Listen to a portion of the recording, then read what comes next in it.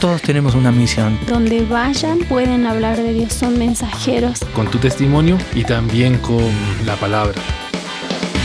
Corrientes Misioneras, la misión de Dios para hoy.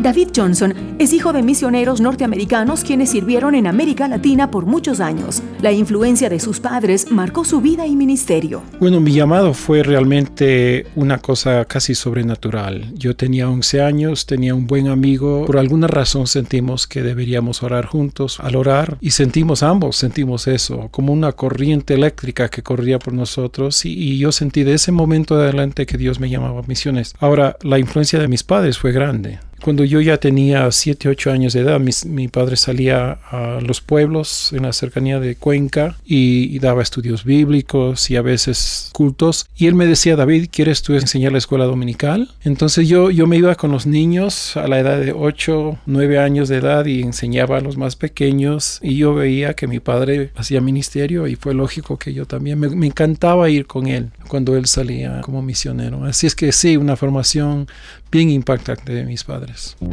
La mayor influencia de los hijos son sus padres. El niño que ve orar a sus padres y ora hoy, orará mañana. La niña que ofrenda por las misiones hoy por influencia de sus padres, lo hará mañana. Los padres deben crear un ambiente en su hogar donde se cumpla la gran comisión, donde se ora y ofrenda por las misiones, un hogar donde se comparte con otros el amor de Dios. Pequeñas y cotidianas acciones de los padres dejan huellas en la vida de los pequeños de manera poderosa para que ellos también cumplan la obra de Dios hoy y mañana. Corrientes Misioneras es una producción de Corrientes, un programa de entrenamiento misionero transcultural desde Ecuador para América Latina.